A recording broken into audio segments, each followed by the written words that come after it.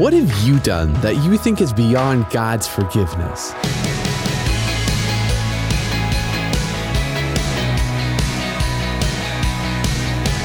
Hey, I'm Dylan, and you're listening to Unlocked, your daily key to unlocking God's Word in your life. Now, I've got some history, stuff that I've done that honestly, I just don't talk about with many people. Things that when I did them, I felt like I should have been left on the side of a dirt road and forgotten about, but not forgiven for them by God. If you've got some history too, you're not the only one. But God is waiting for you to come back to Him, ready to bring you back into His arms. Our story today is Run Back to God by Shadrach Goni. In Luke 15, Jesus told a story of a prodigal son who asked for his own portion of the inheritance from his father instead of waiting for him to die. And the father granted it to him. Years later, the son came back to him with nothing. Surprisingly, his father welcomed him back into the household with open arms.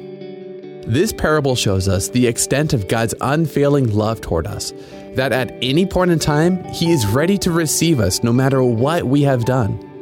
His love has no limits. His mercies endure forever. You can read about that in Psalm 136. Because Jesus died on the cross and rose from the dead for us, we can always come home to God and be forgiven. No matter what we have done, God wants us to run to Him for help.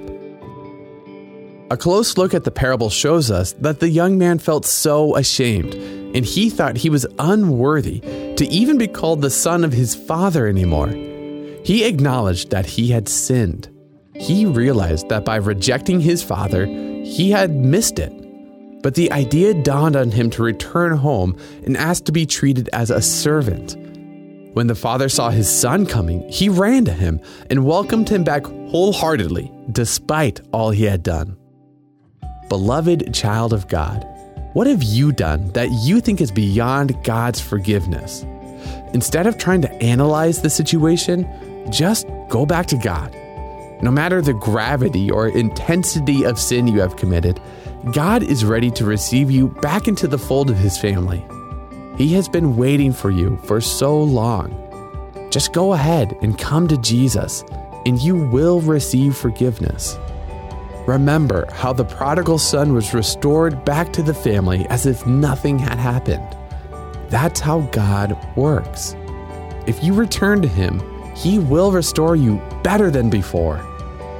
The prodigal son was treated as a legitimate part of the family and even given a welcome home party, all because his father was overjoyed to have him back. If you are hesitating to go back to God, remember, He already knows that you have done wrong, and He doesn't want you to stay in guilt and silence when there's help available to you. Run to Jesus. He will enfold you in His arms, and your sins will be forgiven. So, do you have any questions going through your head right now? Why do you think we often hesitate to come back to God when we sin? How has Jesus made it possible for us to return home to God? You can find out more about that on page 104 of the printed Unlocked devotional, or go to unlocked.org and tap on the Know Jesus tab.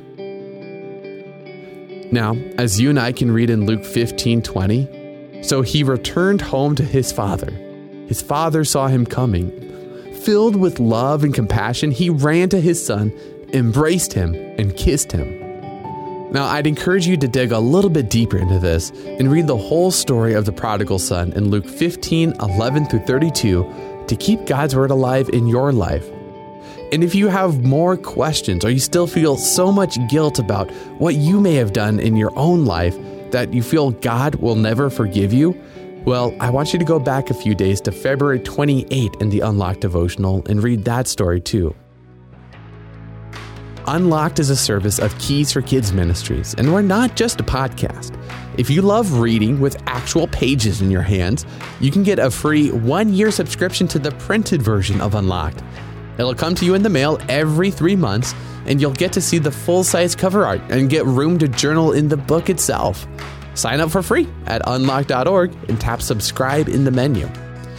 And come back for tomorrow's devotional with Natalie, taking time to just be quiet. But until then, I'm Dylan, encouraging you to live life unlocked, opening the door to God in your life.